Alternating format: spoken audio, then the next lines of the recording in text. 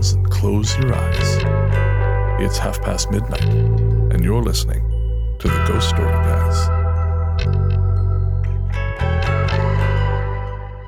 Welcome to the Ghost Story Guys. I'm Brennan Storr. I'm Paul Bestel. And this is the show where we talk about spooks, specters, and all the other things watching us from the shadows beyond the campfire. Some conversations only make sense after the sun has set, and this is most definitely one. Thanks for tuning in. This is episode number 144, and we're coming to you from that tiny mountain cabin you dream about, but can never quite reach. How are you, Paul? I'm very well, considering that, as I was saying to you earlier, I have decided to make a obligation to waste probably the rest of this year catching up with a show that I really should have watched the first time. I can only assume that's Better Call Saul. Golden Girls? No, I'm not. I've watched the Golden Girls. I watched it in its prime, in its pomp. Fair. The original Golden Girls hipster, Paul Bestel. Yeah, that's me. Friday night fun. Nice. So what is the show that you are endeavoring to explore, my friend? I have a confession. I was never aware of Supernatural till it hit about season 6 here in the UK. And at that point, I just thought, I can't be arsed joining a show this far in. I don't know anything about it. I don't know what's happened. I don't know what's going to happen. I'll wait till the previous seasons start to stream. But they never did until about 6 weeks ago here in the UK. So I have started Supernatural from the very beginning. Fabulous. Oh, I as I mentioned to you off air when we were talking about this, I'd been considering doing that myself. So I'm going to have to hop on that so we can trade notes, because otherwise I get real lazy watching shows, especially when there's like 22 episodes per season. It feels, insurmountable. I mean, the fact that I got through the X-Files is a minor miracle. I've done that 3 times. Really? Yeah. Wow. I liked it, but I don't know if I liked it that much.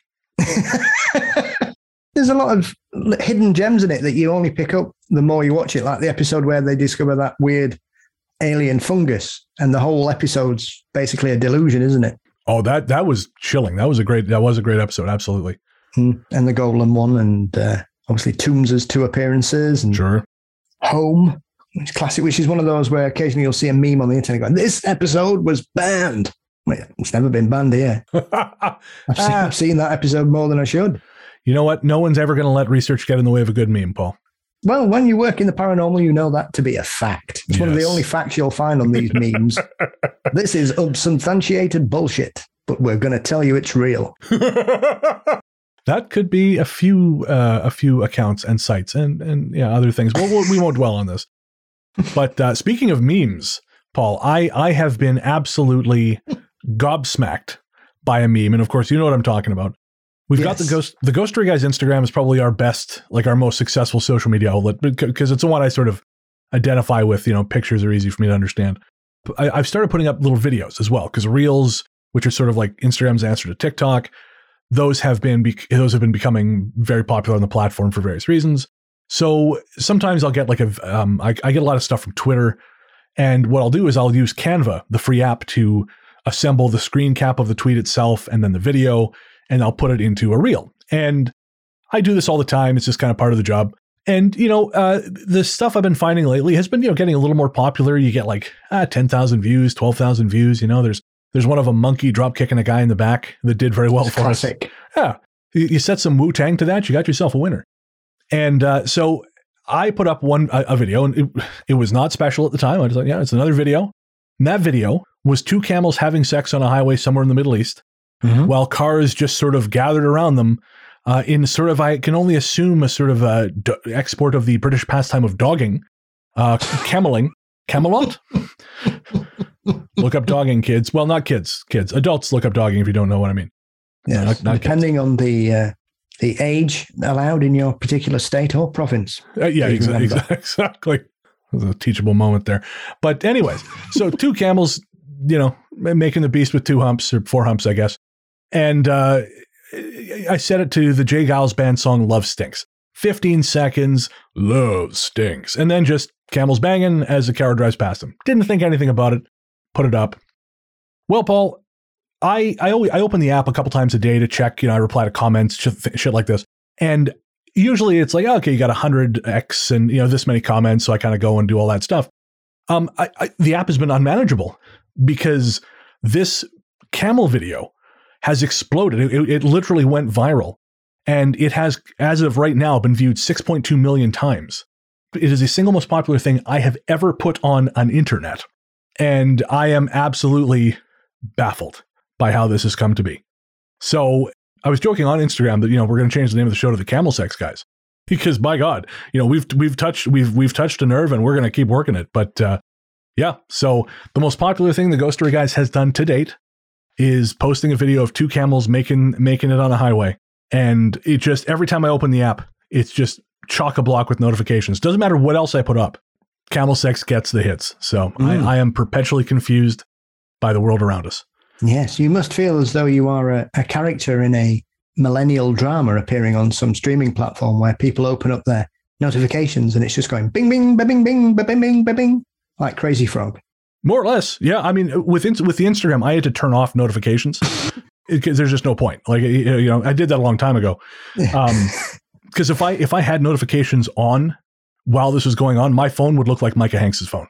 Which, if anyone's ever hung out with Micah in real life, his phone, it's constantly going. That man is the center of many, many webs. He's a very popular guy. Well, it makes a change from checking your Instagram and making sure you've turned notifications on. Oh, my personal account, you mean? Yes, that's fair. Yeah. Well, on this episode, we do not have any more tales of camels. I did actually look around for camel-themed stories, and I thought, I didn't really find enough that I liked to make it worth the gag. I hope that didn't give you the hump. Boo! I'm just hoofing around. Oh, okay, that's it. I got nothing. I'm sitting here, my brain is, the hamster is asleep on the wheel. The hamster has gout like I do right now, and is just kind of laying there moaning softly. So we're going to move on from your wordplay, you beautiful bastard. And before we get to our fabulous ghost stories on this episode, we have to thank our patrons. This one's for the patrons. Patrons, even when Paul and I cannot agree on what the name of a nursery rhyme is, Alice the Camel, you are the glue that binds us. And we are so, so grateful for every one of you guys. For real, the show wouldn't exist. I mean, everyone who listens to Ghost Story Guys, you help make the show what it is. But patrons allow the show to continue. And, you allow me to spend my afternoons with my good friend here. And for him to have to put up with me, which, I mean, maybe, you should talk to him about that. But no, for real, we love you guys and we really appreciate it.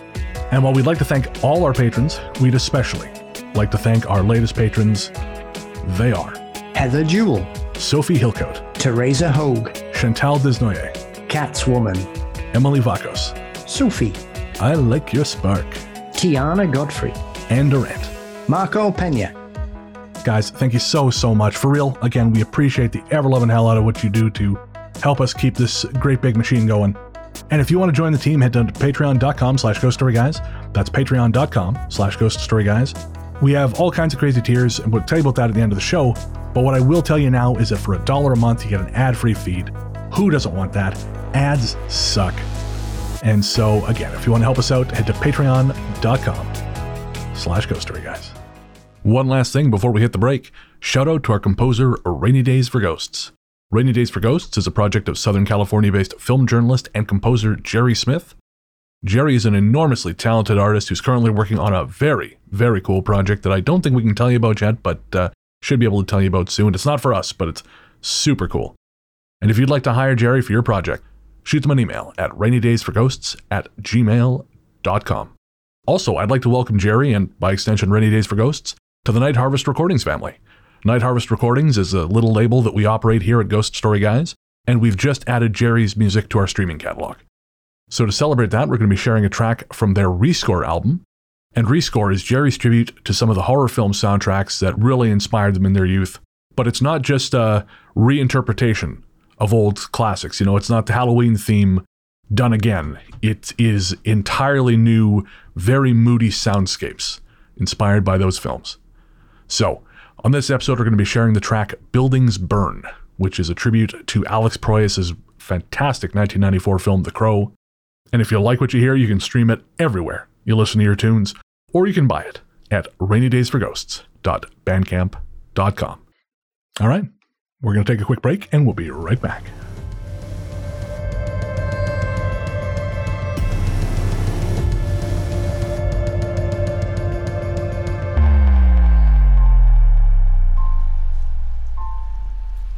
Welcome back. As we said before the break, on this episode, we have a fine set of stories for you. So there's actually some really hairy stuff in there. There's one that deals with, there's no good way to say this, holes that I find particularly upsetting. We're going to get there in a moment. Actually, I ended up there because I'm trying to put together an episode on astral spiders. And so I found that story while doing the astral spider dig. And I think it's probably going to be a while yet before I have enough good stories to kind of put together a full episode. But yeah, anything that involves basements and holes in the wall, bad news. Don't come clubbing with me around Manchester then. I don't think I'm strong enough for that. Anyways, Paul. My back certainly isn't these days. I was so bummed. I was listening to Paul's 50th birthday is coming up. And I was very much hoping to get over there because you're having a big bash. And I was very much hoping to get over there, but it's kind of coinciding with my temporary relocation to Montreal, and so it's not going to work out. So you're going to have to party maybe 0.2% harder for me, because I think that's what I would have brought to the table. Yes, well, I can't get in the way of the witness protection program, Brennan. So it's understandable. Not to worry. And yeah, I'm going to be moving to not moving, just temporarily relocating to Montreal. If all goes to plan, I'll be there from September 12th to just after Christmas. I know we're talking about Nikki's going to come, and we're hoping she'll be able to come for Christmas. And then her and I will have Christmas there with our friends who live in Montreal, and then her and I will come back home. So that's sort of the plan. But if you're in Montreal, you want to hang out while I'm there, shoot me a message. ghoststoryguys@gmail.com.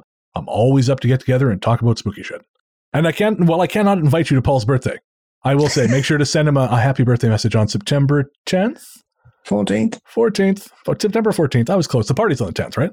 Yes. The party's on the 10th, and then I'll come round on the 14th. Just in time to record the new show. It'll be like them rolling away the stone to pull Jesus out of the cave. Yeah, I hope not. I'm DJing the day after the party. That's a very, very optimistic choice. Yeah, I'm only doing half an hour, though, and it's about 6:30, so I should be somewhat alive by then, I think. Just by then. Oh, man. So on this episode, we're not going to have a mail segment, just because we wanted to talk about something that came up on the last show. It was just kind of cool, a couple little synchronicities. The first was that we told some stories from the website We Are the Mighty. The article was sort of a compendium of experiences. And I know you asked me about The Rock, which apparently is an infamous outpost in Afghanistan where things have occurred. And we had a message from our listener, Athanasia, who said that some of those stories are actually from The Rock. So it sounds like the website may have aggregated a bunch of different sources and maybe not credited all of them quite as much as they should, including, it turns out, one of our own listeners' stories. Our listener, Devin, got in touch via Twitter, and I'm supposed to be setting up an interview with him sometime next week to hear his stories proper and get some context. But apparently, yeah, one of our listeners, that was his story that he had posted elsewhere, I guess, a long time ago, and got kind of caught up in this thing. And just a crazy little synchronicity that something like that would kind of come around. So that was kind of cool. And the other thing I wanted to bring up was, obviously, last episode we played a number of ghost line calls. And we received a little bit of feedback about that. And now, it was only a handful of people, but the way they say to evaluate these things is, usually one person is representative of maybe a small number, and then it kind of goes up. So if like 5 people tell you about the same problem, and you have an audience in the tens of thousands like we do, odds are it's probably more people, they just don't write in. And those people were saying that they had a really difficult time understanding the ghost line calls, particularly when they were listening to the show on a car stereo. And so I think what we're going to do is we're going to look at maybe just retelling the stories. So we would love for you to call into the ghost line. And if you want to email yourself like a more clean recording, say like record it using the app on your phone, and then attach it to an email and send it to us at ghoststoryguys@gmail.com, we can play that. But the voicemail the quality is just shit with the company we use for the ghost line. So we're going to come up with a different solution. But anyways, one of those calls was from a listener named Amy. It was a story about it was a story about beep. I can see their lawyers rappelling down my apartment building now. Actually, one of our listeners told me that she toured one of their facilities while on mushrooms, I think. I was going to say, you need to be on something. Yeah. Very brave. I'm sorry, I can't remember who it was. But anyway. Well, it's all right. They couldn't at the time. As you say, it's the only way to experience those places. But while we were playing Amy's story in the recording, Amy was leaving another message for us, which I thought was just a really, again, like another really cool synchronicity, because Amy left that original message, I want to say in May. Mm. And so it just happened to work out that she was, she was leaving yet another one as we were doing the show with her voice on it, literally at the same time as we were playing her voice. I'm going to be interviewing her as well at some point coming up, because she has a story that I think will translate well in the show, sort of a black magic story from the sound of it. So I have to touch base with her. Yeah, very interesting stuff. All right, we are back from an extended detour talking about Charles Bronson. I don't even know how we got there. I don't either. Nope. It was some of the patrons will get some of it. Some will be in the outtakes, but others we'll just spare you. But anyways, we wanted to share some of those cool synchronicities with you, things that have been cropping up around the show. And we will have a mail segment next show. We just decided to share these instead. And so I guess with that, on to the stories.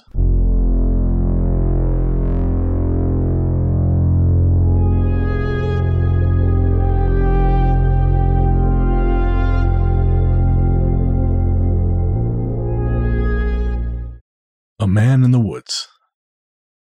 Let me start by saying this has been going on for over a year now. Some days are worse than others. I live in a rural area, in the same house since my son was 2. He'll be 16 in May. Nothing at all happened or felt weird up until summer about 3 years ago. I was sitting on my patio, and all of a sudden got the feeling someone was watching me. My son wasn't home at the time, and I was alone. My house is surrounded by a wooded area. That was your first mistake. My actual driveway is almost a half mile long from street to the house. I looked towards the forest at the back of my house and saw a man standing in front of a tree. He was older, I'd say he looked to be in his 70s, wearing a faded black suit. He was bald, and the left side of his head looked like a deflated basketball, for lack of a better description. He did absolutely nothing but stand there staring. This made me nervous, and I went back inside my house. Fast forward to the present day, and my son and I have seen this many, many times. He never leaves the woods, doesn't speak, really doesn't try to do anything, and we've become used to him. We respect his area, he respects ours. About 3 months ago, in early October, I was walking my dog in our yard. She started barking and took off running into the woods. I yelled for her to stop and caught up to her about 400 feet in, grabbing her leash. Before I could turn to head back home, she started growling. Now, my dog loves people and wouldn't hurt a fly, but her growl was vicious. When I finally turned around, there was a man standing there, approximately 4 feet away. I neither heard nor saw him approach. There was no reason for him to be in the woods behind my house. My closest neighbor is a mile down the road. This man was also dressed in a suit, a navy blue one. He had blonde hair and looked to be in his mid-30s. He caught me off guard, and I said, "Oh, you scared me." He replied, "Beautiful day out today." I agreed and began moving to walk around him, but as soon as I was beside him, I had the most awful case of nausea. I thought I was going to be sick, but instead kept walking with my dog. My son was home alone, so I didn't want the man to follow me to the house. Instead, I walked along the wooded edge of my property, all the way to the top of my driveway. I looked back several times and didn't see him. After a few minutes, I began going back down my driveway to home. My son called to me and said, "Mom, a man came to the door and said to tell you it's very rude to walk away during a conversation." Since that day, things have happened at least 3 times a week. I found a tooth laying on my kitchen floor, a small pendant cross on my windowsill. I've had bruises on my arm that look like fingerprints. My dog died from metastasized sarcoma on what we thought was just a sprained shoulder. The same day my dog passed, my son and I both saw this man again. Well, we saw his face, but his body was grayish-white. His arms were unusually long and his legs were just as long, and he was crouched down in a position like a spider. My son is terrified and wants to move. I'd be on board with that idea as well if it weren't for the fact that this man/thing followed me to a friend's house one day, and she saw him too. Well, yeah, then you're really hooped, because move was also going to be my suggestion. Or start wearing clothes made entirely of sage. Yep, or that. There's also that. It kind of reminded me, the basketball head guy. I thought, what if he's just some old hermit who likes to wear a suit and perv on people from the woods? I mean, sure, that doesn't speak very well of him, but, it reminded me, I watched this movie recently called Watcher. It just dropped on Shudder, and it's set in Bucharest in Romania, and it's about this couple who moves to Romania for the husband's job. The wife is left alone in her apartment, and she begins to suspect that the guy across the street is a serial killer. Kind of like a Romanian Rear Window sort of thing. And, I mean, spoiler for the film, it's still worth seeing. It's very tense, and there's no surprises. But the guy does turn out to be a serial killer. But I thought it would have been a great twist if he wasn't. You know, I thought it would have been a great twist if the husband, because the husband was a real son of a bitch in the film. I thought it would have been a great twist if he had been the killer.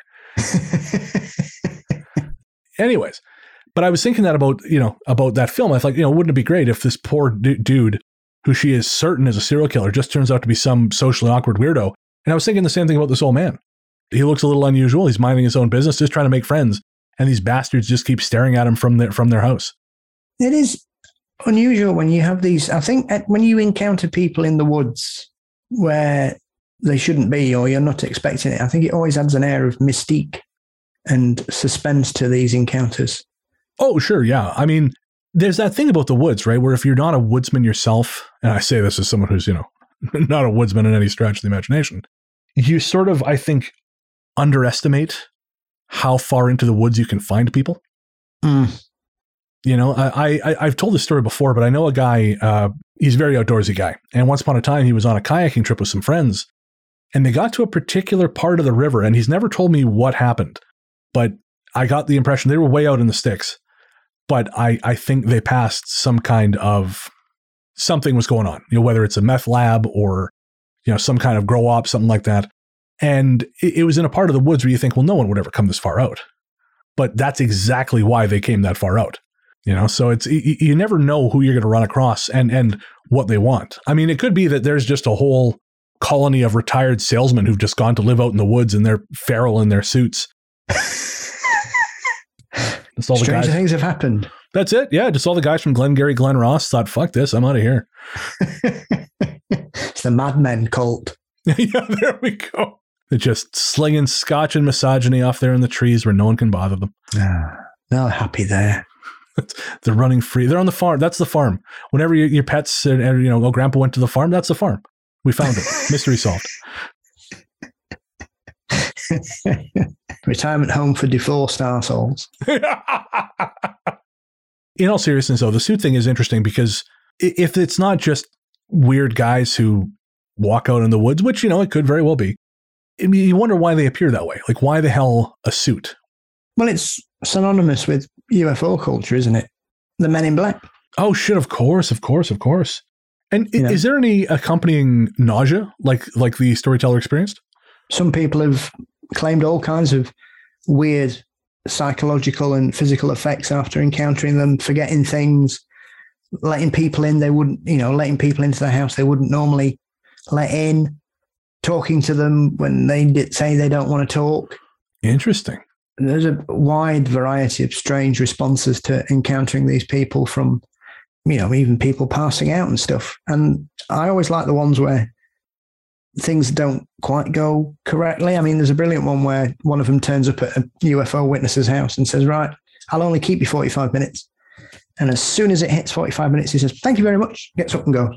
So he's either got social anxiety like me and he thinks his, every moment he spends in someone else's presence is an annoyance to them, or there's something very strange going on. Yeah. Or my other favorite one is the one where it's a man and a woman, people in black. Right. And the man seems to break down during the conversation, and he has to be helped out, and he can't get past the table. They have to lift the table out of the way for him to leave the house. Weird. If those sightings or those those encounters, have they persisted to the modern day? I believe so. Nick Redfern's done a couple of books on it recently, in the last sort of 10, 15 years. So they are still being reported. I don't think they are to the level they were, but right. It's gone hand in hand with ufology and encounters and experiences since it all hit the headlines in the 50s, really, up until sort of the modern era. A history of haunting. As a little girl, I was always in tune with the paranormal. Seeing my grandfather and his mother, who I'd never met, was a common occurrence as a child. As of today, the home is 100 years old. My great-grandfather built it with the money he earned from owning a gambling den and pool hall. It was a humble home. In that time, 4 people have died in the house from old age and sickness, as have countless pets. I don't know if this is what has contributed to the aura of seething hatred that resides there. Ever since I was young, the house instilled me with a sense of grave fear and I could always feel a horrible presence. Many house guests over the years would complain about feeling something evil nearby. My mum, brother, and myself would see a haunting black shadow figure with piercing red eyes. However, it wasn't truly human in appearance. It had a long, featureless face, long, gnarly fingers, and a tall body that would contort. You could always feel him watching you, even when he did not manifest, and sometimes he would call your name. When he would manifest, you would see him either on the ground, crouching and cocking his head at you, his hands prying open doors, or he'd cling to the walls like Spider-Man and stare while slowly approaching you. He would back away and look confused if you spoke to him or asked for help. I believe he's caused physical harm to myself and others. My dad and my ex-husband would feel someone sitting on them and strangling them in the night. Once I woke up with scratches on my face after seeing him by my bed. This figure traumatized me for years, and consequently I always had insomnia. For a long time, my mum was convinced someone put a demon on her, but it never followed her or us when we moved. He can't leave the house. I live next door now in another home my family built. You can feel and occasionally see him stare at you from the windows when you're outside the home, especially in the evenings around 3 a.m. You don't feel his presence and the sense of dread until you enter the threshold. My husband feels it every time he goes to visit and has seen the being once almost 6 years ago. We were talking about him last night and my husband mentioned in detail what I used to see and his behaviour. He, of course, had to insult the creature when it was creeping towards us by calling him an ugly bastard, but he's seen worse. That apparently confused him, and he left him alone after that. Over the decades, the house has been blessed and curanderos have been called to help, but he remains, watching, instilling fear, and calling you. We don't know what he is or how to get rid of it. I feel like something ties him to our home. My gut tells him he was murdered long ago and tries to instill the same fear he felt when dying.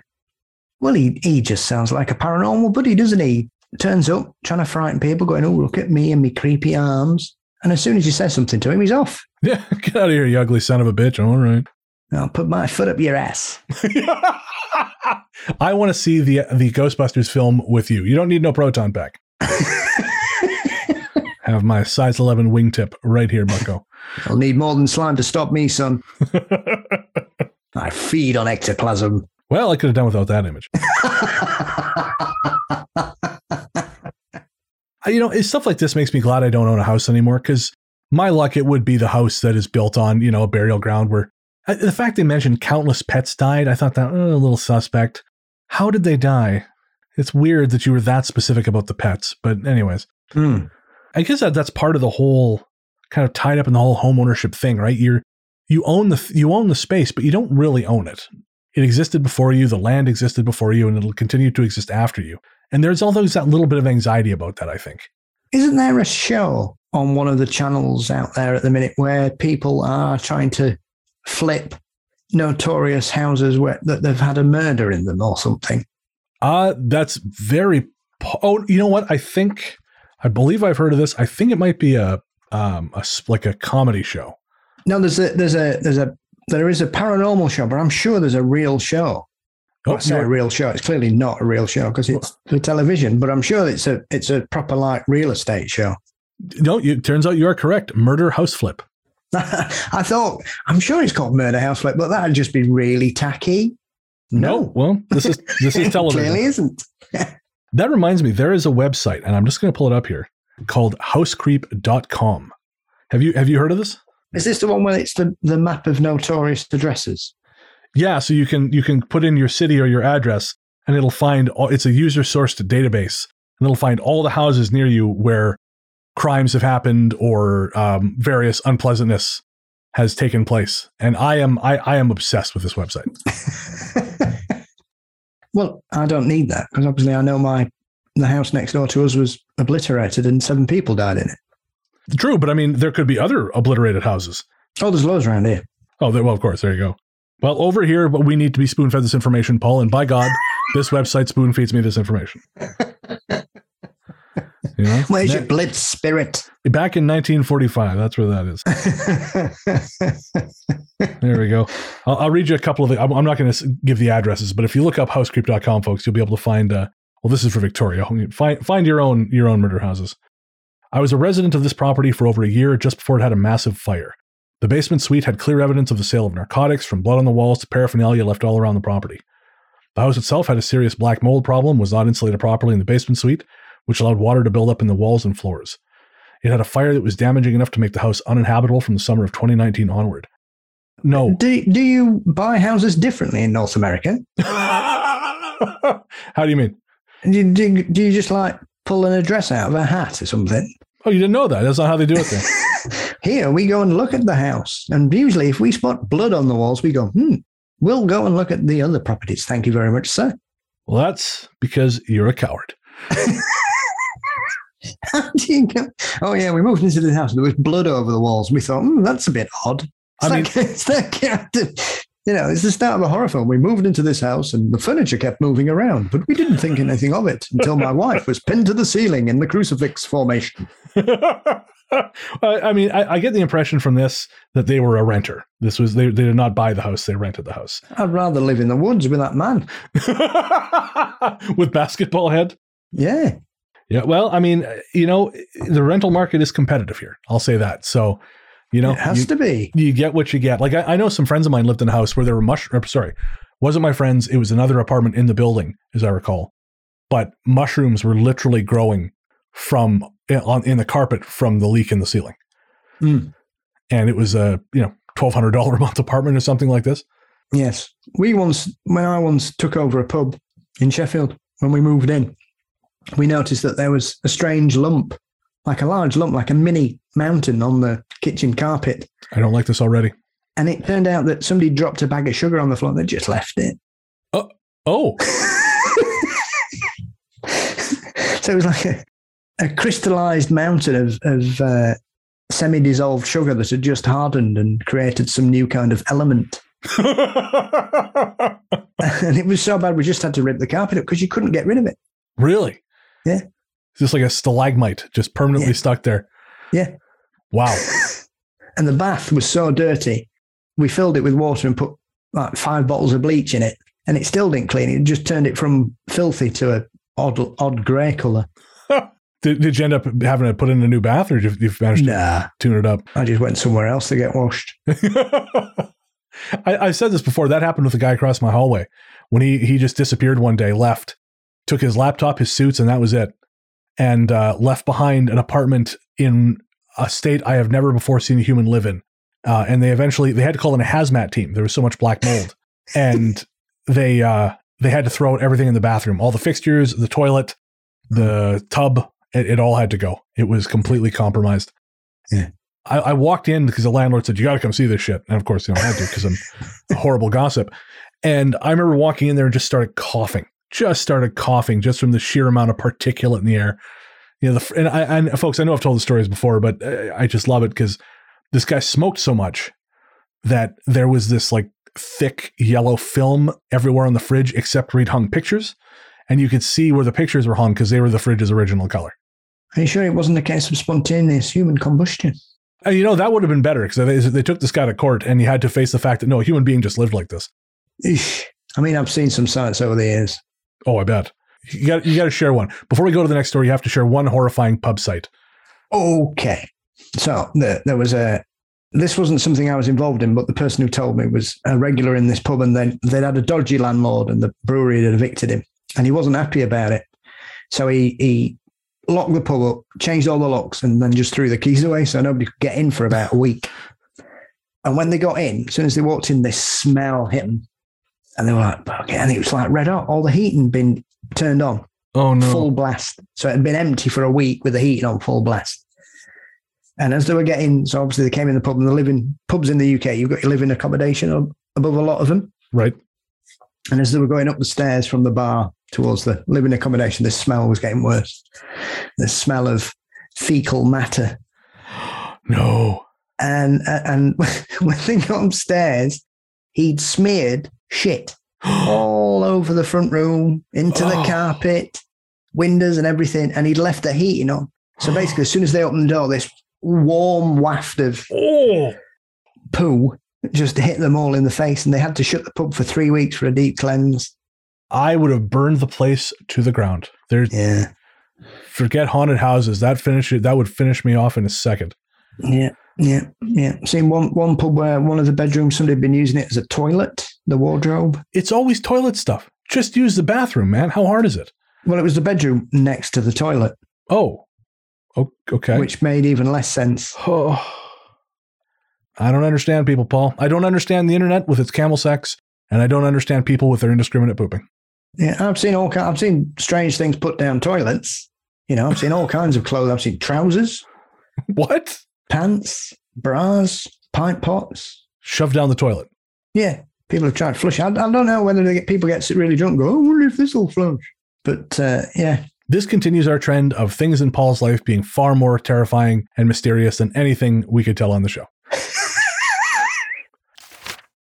Shifting.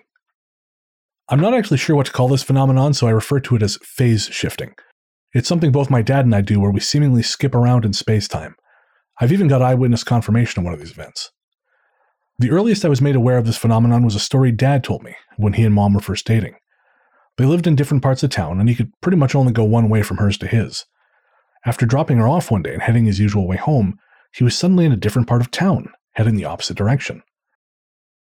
All my life, my dad has a habit of disappearing, and not in the I'm going out for smokes kind of way, but in the you can walk past the chair he's in 4 times and only see him once kind of way.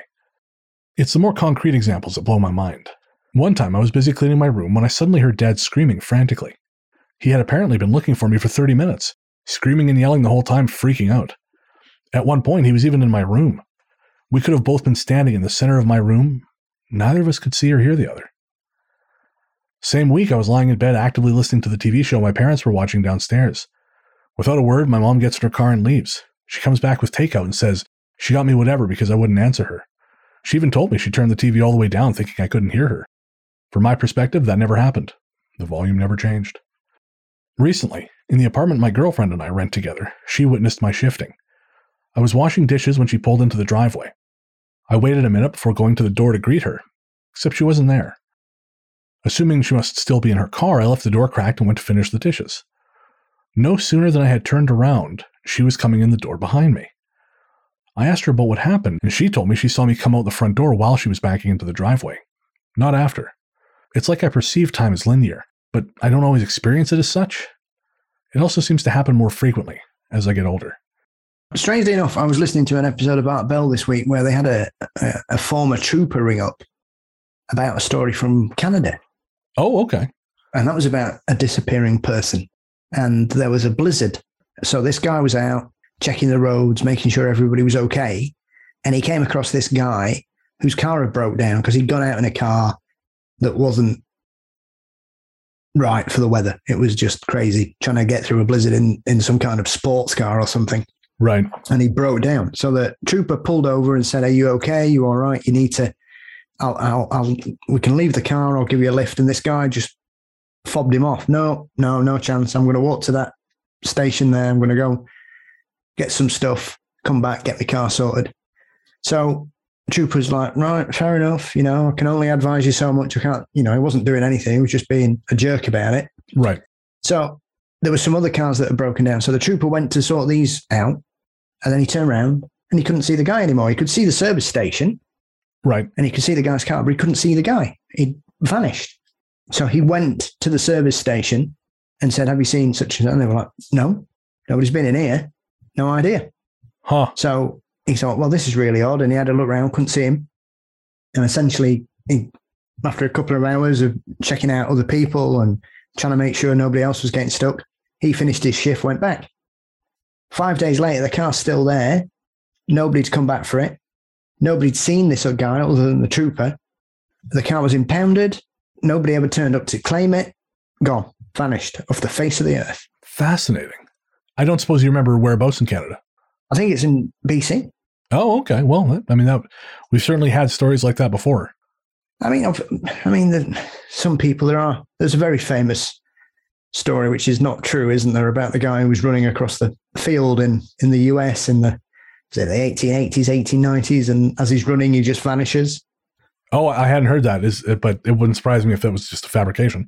Yeah, it's been well documented that it's just a tall tale that someone included in a book of strange occurrences. None of it's true in the slightest. Right.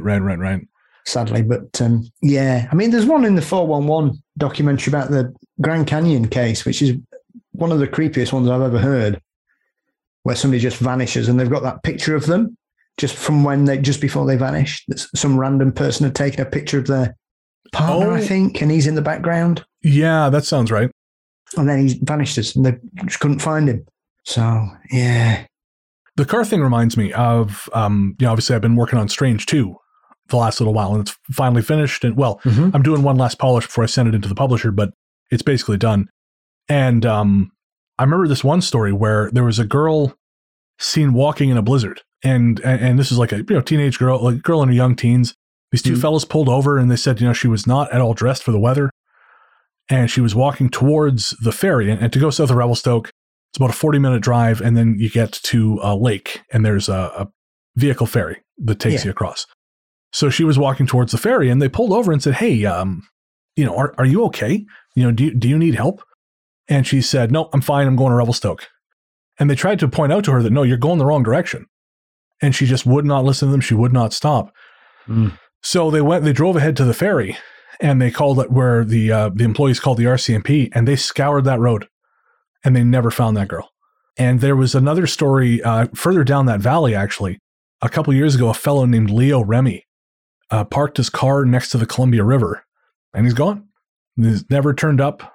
Not as far as I know, at least last I checked, he had never turned up in the river. He didn't turn up anywhere. He just parked his car next to the water.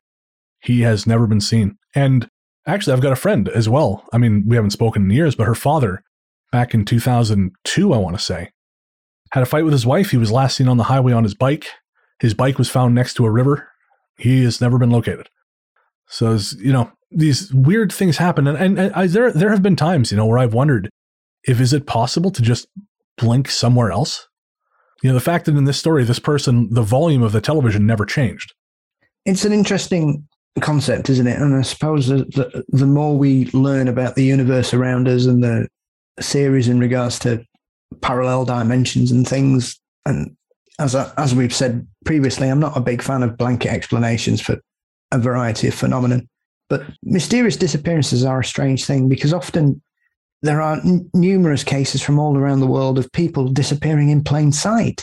And you only have to look at, I was watching a documentary about Louisiana and the problems they were having around Baton Rouge at the turn of, at the end of the 90s into the noughties, where essentially you'd got two separate serial killers working. Oh, interesting. And during this particular period of time, 63 women were either disappeared or murdered. Oh, wow. And when they caught both of them, but they could only pin 20 cases on them. And one of the serial killers said, "There's another serial killer." Really? I'll tell you now, but he was such a weird person, they just didn't give it any credence. He was a very strange man. Right. And, but they never, it's like the other 43 cases didn't happen. So they just kind of left it there. They never investigated further? As far as I'm aware, they haven't. Yeah. They convicted both of those.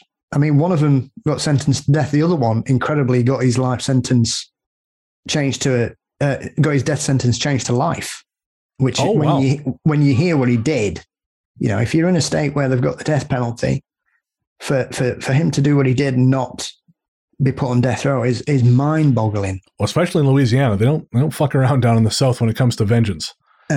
So yeah, and it's almost as if, well, we've got these two, and what's happened with the others? Yeah, it's a bit strange and it's a bit sad, but let's move on. Jesus. And that's one state. The Demon Hole. It was always my dream to flip a house, so I finally found a deal and saved up enough money. The house was over 100 years old, and the previous owner had grown old and died there. She lived with 4 other people in complete filth, so the house was in rough shape by the time I got to it. Her family just wanted it gone.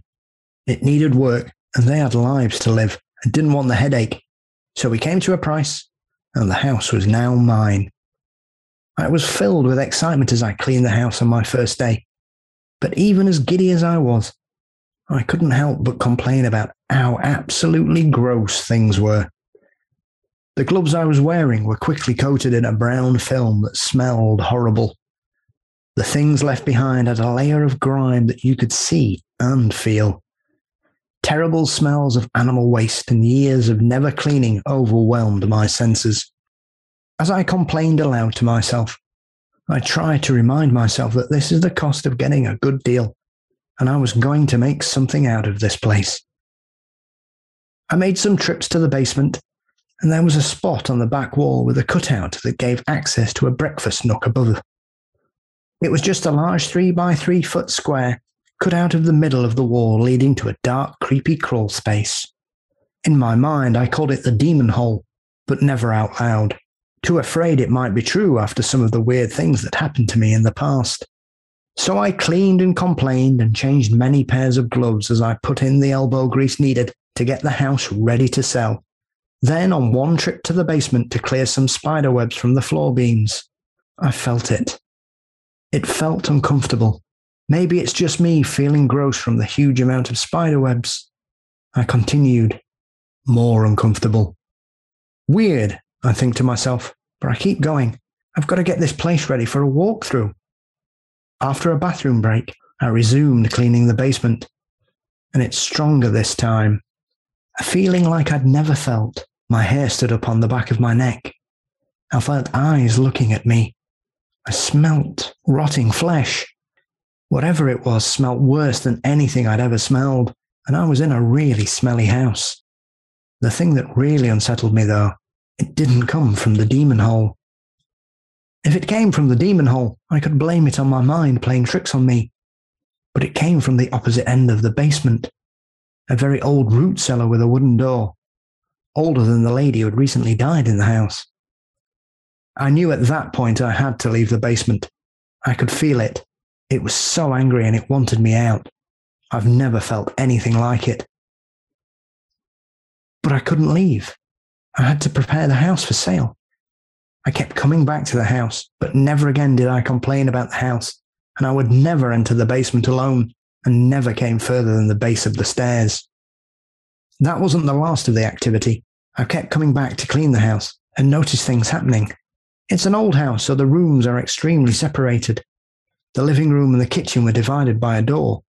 This door was closed every time I left and wide open every time I returned. Maybe it's the summer heat, I told myself. That makes sense, right? I was curious though, so I tested it. I'd leave for short periods of time and come back. The door would be opened. I'd make sure I close it. The next day it was open. I'd go outside for a short time. Opened. At this point I had tested it pretty well. The cabinet did the same thing as the door. Opened on its own every time I left and came back. And both had signs of being locked by the last owners. Odd. Maybe this had been going on since before the lady died. Maybe this had nothing to do with her. Perhaps they felt it too. Why else would this stuff be here? It didn't make any sense. But hey, all of this could be the wood swelling and shrinking from the heat of the day and the cold of the night. Maybe it's nothing more than my imagination running wild. Then the thing happened that I couldn't will away. One day I opened a closet at the base of the stairs. It was so tight I pulled on it for quite a long time before it finally came open. A loud crack echoed in the empty living room as I finally gained access. I placed the vacuum inside to conceal it from the first viewers, then closed it with as much force as I opened it, slamming my shoulder into it and working up a bit of sweat in the process. I went upstairs and made sure everything looked good for the first viewer. Okay, we're all set. It's showtime. And then my heart stopped when I saw it. As I returned to the first floor, the closet door was wide open, no pop of the wood. How is that possible? It was jammed shut. There was no way. I had to slam it shut just as hard as I did previously and make sure it was closed all the way. There was no way that could have opened on its own. The same chill ran up my spine as that day in the basement. This house is haunted, and whatever it is, it wants me to know. I never returned to the house without someone else present after that day. Sometimes I wonder what the new owner has seen. Should I have told them? Am I crazy? I'm not sure. All I know is that I would never enter that house alone again. And the entity came out of the demon hole. I mean, I don't believe in demons, but I do believe in hauntings, and I do believe in holes in the walls. And yes. I don't like either, if I'm honest. This one really fucked me up because what she is describing partially sounds like my old basement back in Revelstoke, the house I used to own, because I had a little root cellar, and I also had a hole in the wall. And now the hole in the wall had a functional purpose because my house, someone had added on the kitchen. So the kitchen was quite long, but they never dug out a basement for that part of the kitchen. So it just sat on the ground. And what that means is because the sink is at that end of the kitchen, the pipes are very close to the ground going out there, which means when it gets cold, if you don't keep the cold water running all through the whole winter, your pipes, that pipe will freeze. Mm. And so the previous owners left behind for me a shitty old space heater, this old, probably World War II era, maybe a 1960s era thing with like a tiny, not nearly the kind of grounded cord you want for something that generates heat. And what I would have to do is I would have to push this long space heater into the crevice underneath in my basement.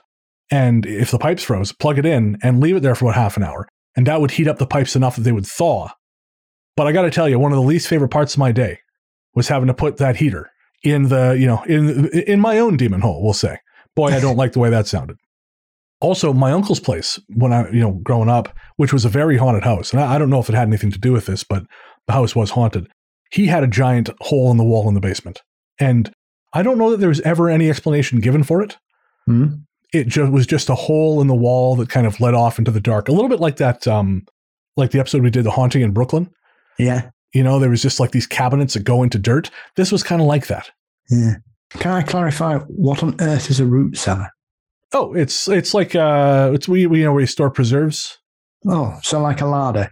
Well, I put on some weight since I've hurt my leg, but I feel like you're kind of being mean there. Yes, we would call it a larder here. Yeah. Oh, we used to in the old days. Yeah, probably like it's downstairs. It's in like the basement. Well, sometimes it would be just off from the kitchen. We weren't big on cellars or basements here. Of course, right.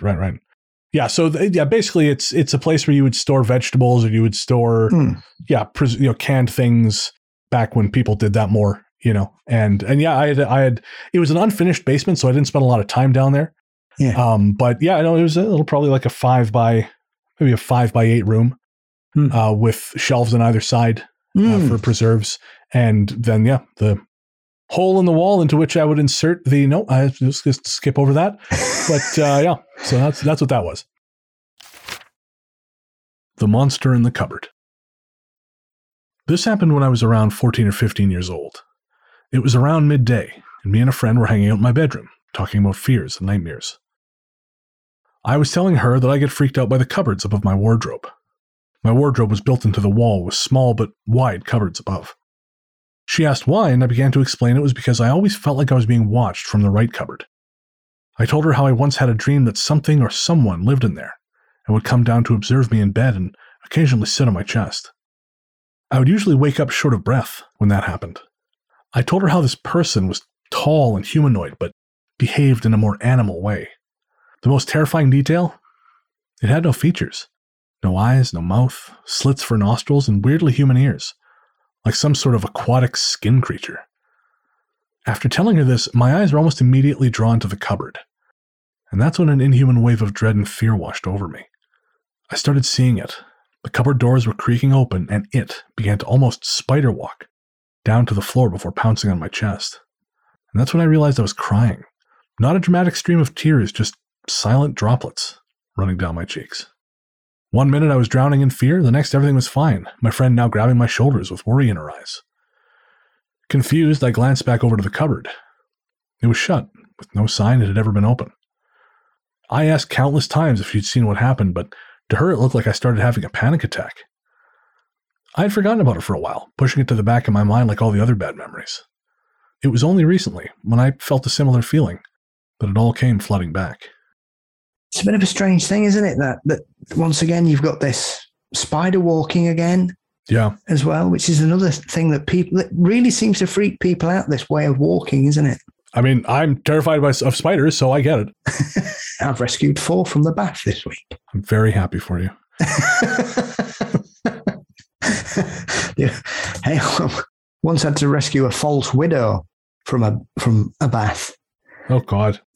Which was one of those moments where I sort of took a picture of it, Googled it, and went, yeah, I could get a very nasty bite here if I'm not careful. Yes, sir. I was talking to Nick the other day, and she said, "Did you hear me this morning?"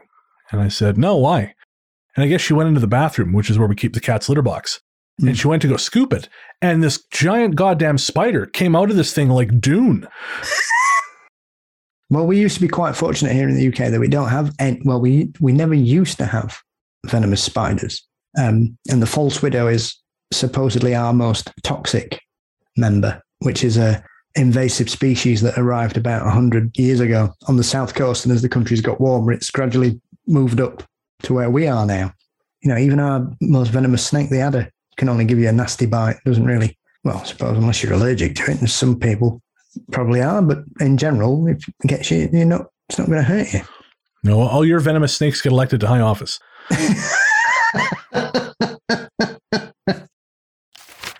Good night, Mummy.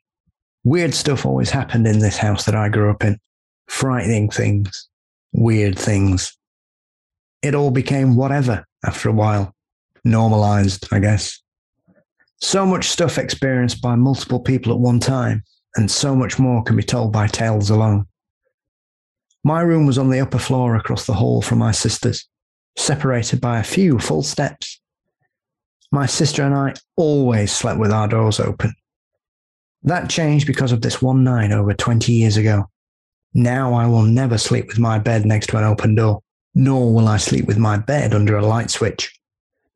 My bed was positioned to the left of the bedroom door, the open door on my right.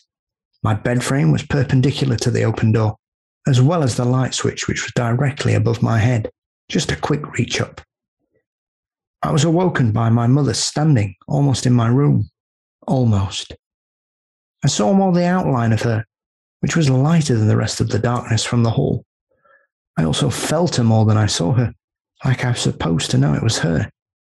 She was standing right outside before stepping in my doorframe. She was standing to my right, me still laying flat on my back in bed, and her not quite in my room. I couldn't actually see her because she was in the absolute darkness of the hallway. I asked her, confused and sleepy, "What are you doing up here?" My mother's room was in the finished basement, 2 flights of stairs down. Her response, "You forgot to give me a kiss goodnight." My heart stopped and felt heavy. I was probably about 14 and I couldn't remember a time I gave my mother a kiss goodnight, let alone a kiss at all. Was all my brain could come up with. No way was this whole situation right. It was the middle of the night. My mother wouldn't come closer, and in no damn way would she come in asking for a kiss goodnight. I slapped my hand up to the light switch. I wasn't going to look, but as sure as the light above me, the darkness would be gone. My fingers made contact with the switch, but at the same time, something had touched the back of my fingers. Something cold and firm. It brushed my hand away. Not like shooing, but like a no kind of move. One that you would do to a little kid. The hand was cold and firm. It sent a feeling down my arm. The feeling was pressure in a line down the back of my hand and down further to my elbow. Just a line, like I could trace the single line with my finger. My dumb brain went frozen again, and my body did the same. Whatever that was stepped back into the dark of the hall, but I was still frozen. Over 20 years later, I can remember my purple walls with cream trim, and the light of the window reflecting off the open cream-coloured door. I can see that light giving off just enough light to see the outline of her. I stayed there in bed, frozen, eyes fixed on the opposite wall. The next day, I couldn't outright ask my mother what had really happened. I super awkwardly told her I had a dream about the night before. No reaction. That night is still so real and fresh. I can't place my bed next to an open door. I see a door frame on a dark night, and it just comes right back every time. I can still feel the coldness of what touched my hand. Just thinking about it, my back feels right now like there are 1,000 spiders running in all directions, creeping up and down my spine. Yeah, I got to say, if my mother appeared, even as a kid, in the doorway and went, "You never gave me a kiss goodnight," I would know immediately something was wrong. Something is not right. I'm off to the woods again here. Yeah, that's right. Yeah, tell basketball head to get the spare room ready. Fuck this indoors shit. I'll take my chances with bears and Bigfoot, thank you. Yeah, that's fair. Well, at least you understand where they're coming from. Yeah, hopefully. Well, yeah, I mean, it's possible you end up a forest bride. These things happen, but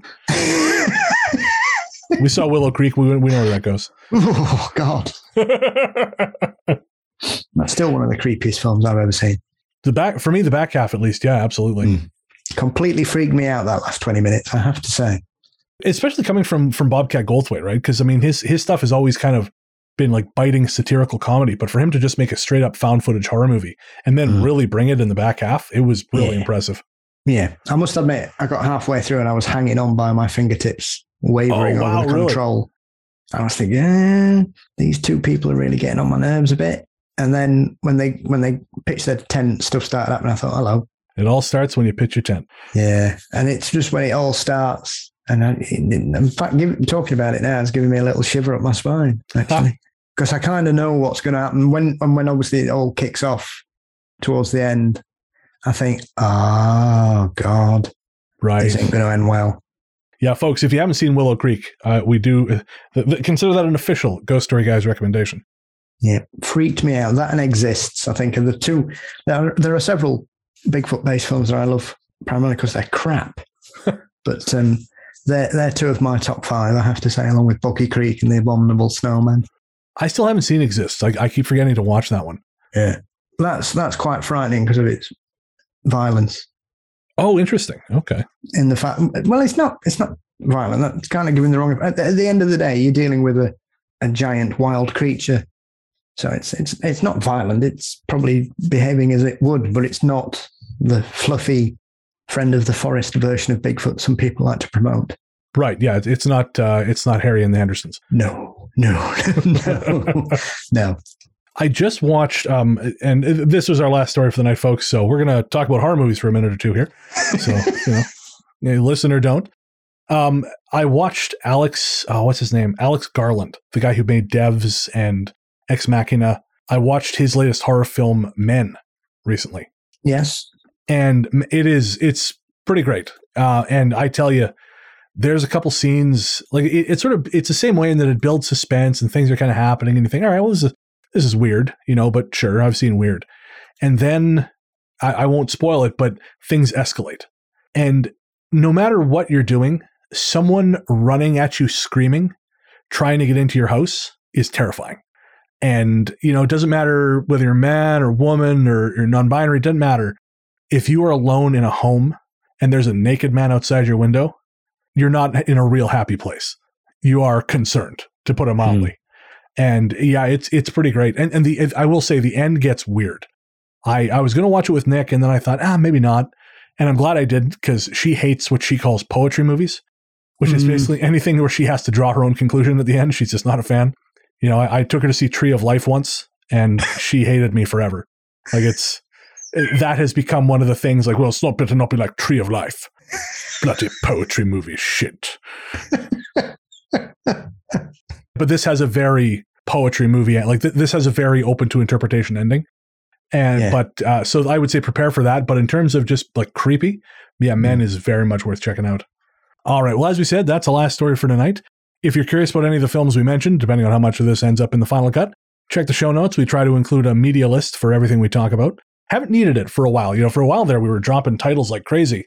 And then, we sort of dried up for a bit. But I feel like this one is going to need its own media list. So check the show notes for that. We're going to take a quick break and we'll be right back.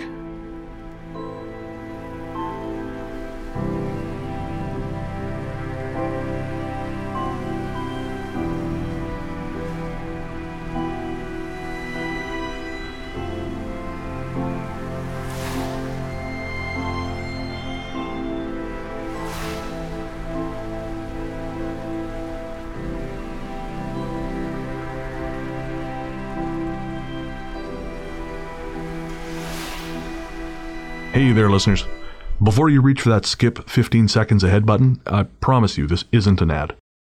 We wanted to take a minute to talk to you about mental health. On this show, I've always tried to be as honest and open as possible about my struggles with depression and anxiety, because even though we've come a long way towards acknowledging the very real damage these things can do, there is still way too much lingering stigma about reaching out for help.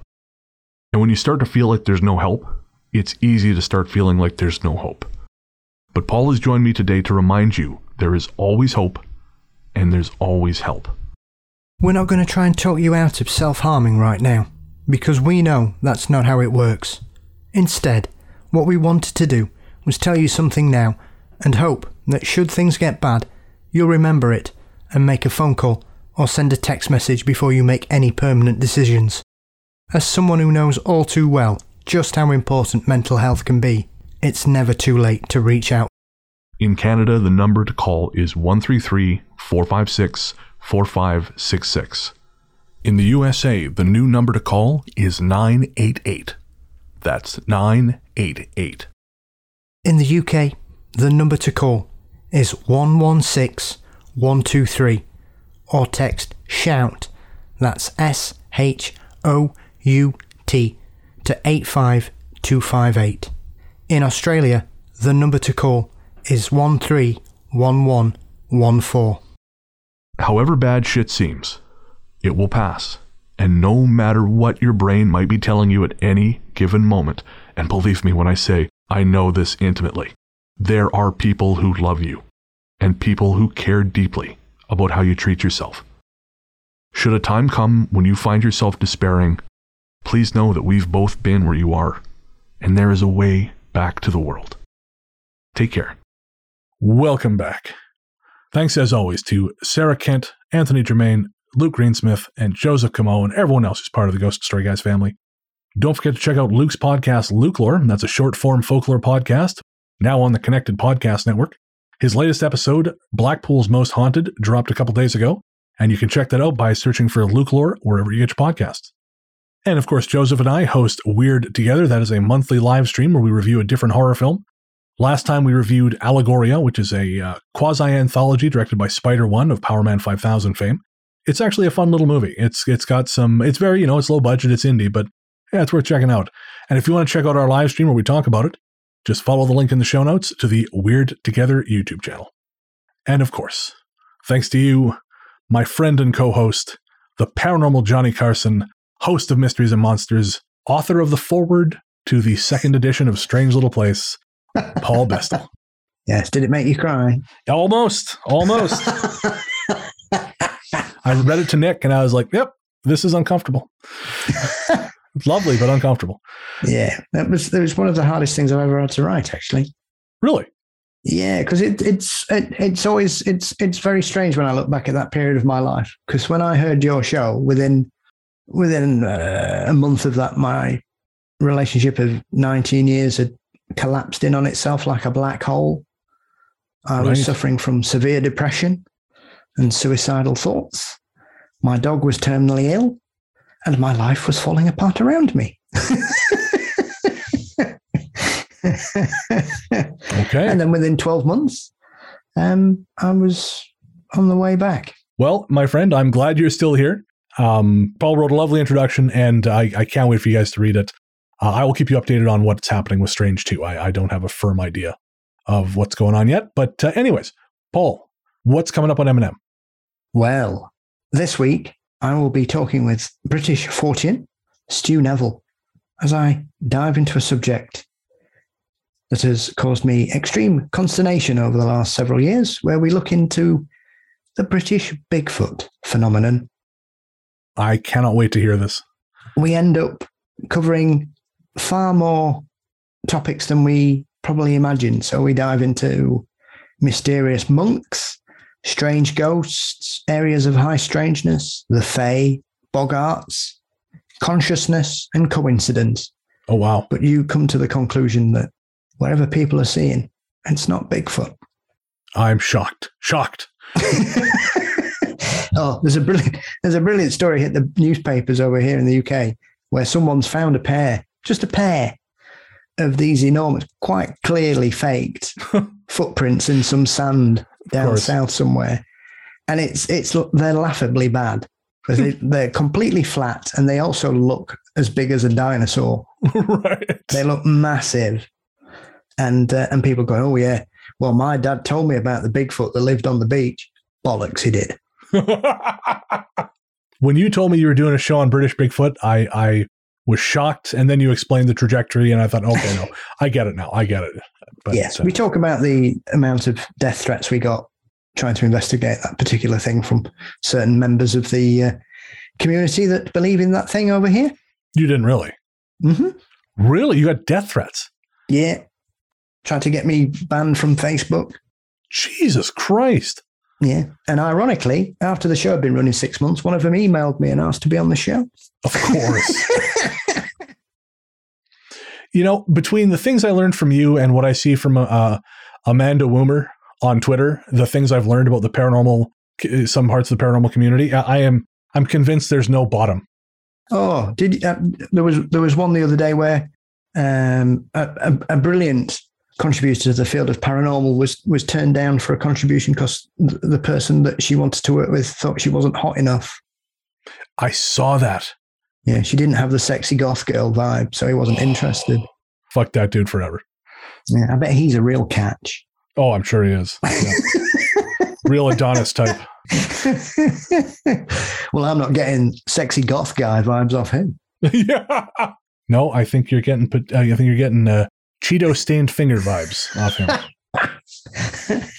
I'm getting angry man in a basement vibe. Yeah, that too. Yeah, Cheeto stained fingers. But yes, and then next week I've got your fellow countrywoman Morgan Knudsen rejoining me. Very cool. Well, where can everyone find you online? You can find me online wherever you find good podcasts by looking for Mysteries and Monsters, and we're also across all social media platforms as well as LinkedIn, where I often turn down professional podcast promotion invites from strange people I've never met. I swear to God, that's all that's on LinkedIn now. I'm on Twitter and Instagram as Largely the Truth. My interview podcast, Largely the Truth with Brennan Storr, is out there. I haven't done it in a while, but I do intend to bring that back once I'm settled over in Montreal and got things kind of under control. And if you happen to be in Montreal, you want to meet up, I'll be there starting, again, all goes well. I'll be there starting from September 12th all the way through to the end of the year, I think. Again, if all goes well and to plan, which you cannot guarantee in these days. But that is sort of where I'm at. And as I mentioned, I do the monthly live stream Weird Together with Joseph Camo, and that is just talking about horror films, which I love doing. So make sure to check that out. And if you're a Ghost Story Guys patron, you get the audio version, so you don't have to look at me. And if Paul can tell you, he has to look at me for 4 hours every second Thursday. That's a good deal.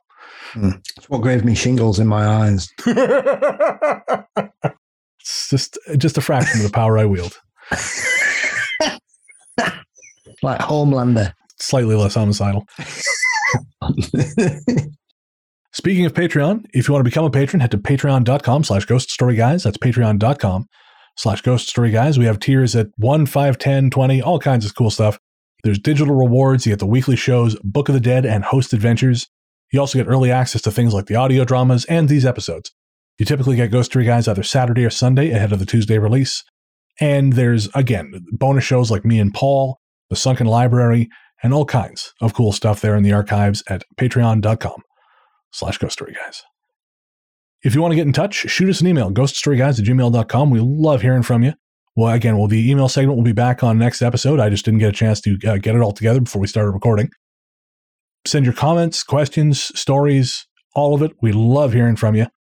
And if you don't want to type, you can always call the Ghost Line. There's something strange in your neighborhood. Who you gonna call? Ghost Line. Call 1-888-588-6920. Thanks to Amber Pease for our Ghost Line jingle. Again, that number is 1-888-588-6920. Leave your comment, question, story as one or a series of voicemails. And again, we may not play it on the show, depending on the quality of our phone line. However, we will definitely share your story in one form or another. And if you want to record your story using the voice app on your phone and then just email it to us, feel free. Attach it, send it, and we would love to hear your story that way. Again, that's all at ghoststoryguys@gmail.com. The second episode in our Transmissions from the Void audio drama series, it just dropped last week. That was Bounty, originally written by Paul Kane and starring our very own Anthony Germain and his son Aiden, which was pretty cool. Aiden, when I first read that story, Paul first sent me that story in 2019 or 2020 when we were trying to decide on something to do for that Christmas. And as soon as I read it, I thought, I bet Aiden and Anthony would be great in these two lead roles. And so I just filed it away. I told Paul, I said, I want, at some point I'd like to use this, not right now. And he's like, oh yeah, whenever. And so this year I dragged it out and licensed it from him. And yeah, everyone's great. We've got, again, Aiden, Anthony, Luke's in there. The author, Mike Thorne, who's a Canadian horror author, he's in there. The author, James Kennedy, who's a sci-fi author out of Chicago, very talented guy. He plays a brilliantly unhinged villain. And so, again, you can find all of that. And, of course, original music by Faustbot. So you can find all of that. If you're listening to this, you'll see where Bounty is. It'll be the one before this. But I do encourage you to give it a listen. It's something outside our usual wheelhouse, but it's a lot of fun. Everyone kind of comes together to do it. And I got to say, for a production involving amateur actors and a budget of less than $500 per episode, it ain't too bad. Shout out to our composer, again, Rainy Days for Ghosts. Rainy Days for Ghosts is a project of film journalist and composer Jerry Smith. Also, don't forget to check out Rescore, which is now available via Night Harvest recordings on streaming platforms everywhere. Our theme song, Radio, Into the Darkness We Go, is composed and performed by Peter Kursov of Pizzanta Music. Find more from him by going to nightharvestrecordings.com or by searching for Pizzanta Music wherever you get your tunes. And finally, our story's theme is The Future Belongs to Them Now by Hexagram. Find that by searching for Hexagram wherever you get your music. Again, that's Hexagram with 2 X's, not 3. And if you're a Hexagram fan, and I know you are, I certainly am, check out our upcoming final audio adaptation, Havoc, originally based on a story by Mike Thorne, and Hexagram will be providing the music for that. So all new music, very exciting stuff, and I anticipate that will be out for the public on September 27th. So keep an eye out. Paul, I guess that's going to do it.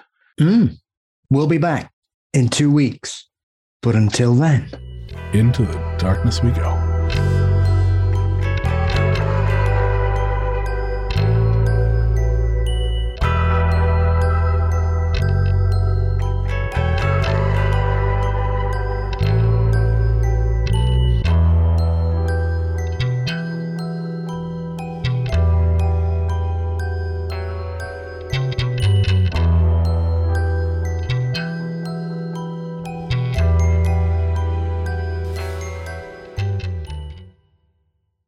Do you want to go first or shall I? I'm looking up the lyrics for Alice the Camel. What? The fuck is that? Alice the Camel has 4 humps. No, you don't know that one? No idea what you're talking about. Are you having a shit seizure or something? What the fuck are you talking about? Alice the Camel? Yeah. Alice the Camel has 5 humps. You don't know that song? No. Okay. It's a kid's song from over here. Is it it sounds like you're singing the tune to the Skeleton song. I mean, it could very well be our version of the Skeleton song because we're terrified of death over here. Skelly the Skeleton is dead. Do you have Nelly the Elephant there? No. Nelly the Elephant packed the trunk and said goodbye to the circus. Off she went with a trumpety trump, trump, trump, trump. No? Nope. No. This is... Well, clearly our invasion didn't teach you everything. It's got like the accent over the end. I just couldn't find it on the keyboard. I don't know. What do you want to write to me about anything but camels fucking? Really? How did that happen? Turkey? No, we were riding camels, not literally. And obviously one of them got a bit excitable and it just flopped out. It was like another leg.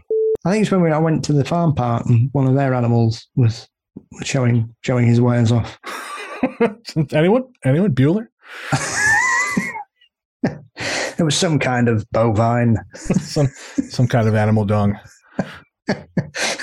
Some kind of animal dong is my new album name. Is it an arm or a penis? Some kind of animal dong. There you go. I'll come up with the chorus. You come up with the verses. Yeah. Any film that features a scene where someone has sex smoking a cigarette. We're going to judge me now, are we? I see. It seems like changing a diaper at the table would be more work than just going to the bathroom. No, I've seen, all kinds of bodily fluids in places they shouldn't be, from men and women. Oh, God. I could not do it. I was a janitor for a very brief period. Thankfully, the people were not too gross. But this stuff, I just could not do. Oh. It's character building, son. What's wrong with you? I got enough character. That's fine. Every show needs a morally weak person. I'm here. It's good. Yeah, all my stories end with someone dying, Paul, or something terrible happening, so. Thanks. Hey, it's what I do. All right, well, I guess we should tie all this back together here. Laro, that was a long diversion. Hope you enjoyed it. Ruining bands for everyone. Yes.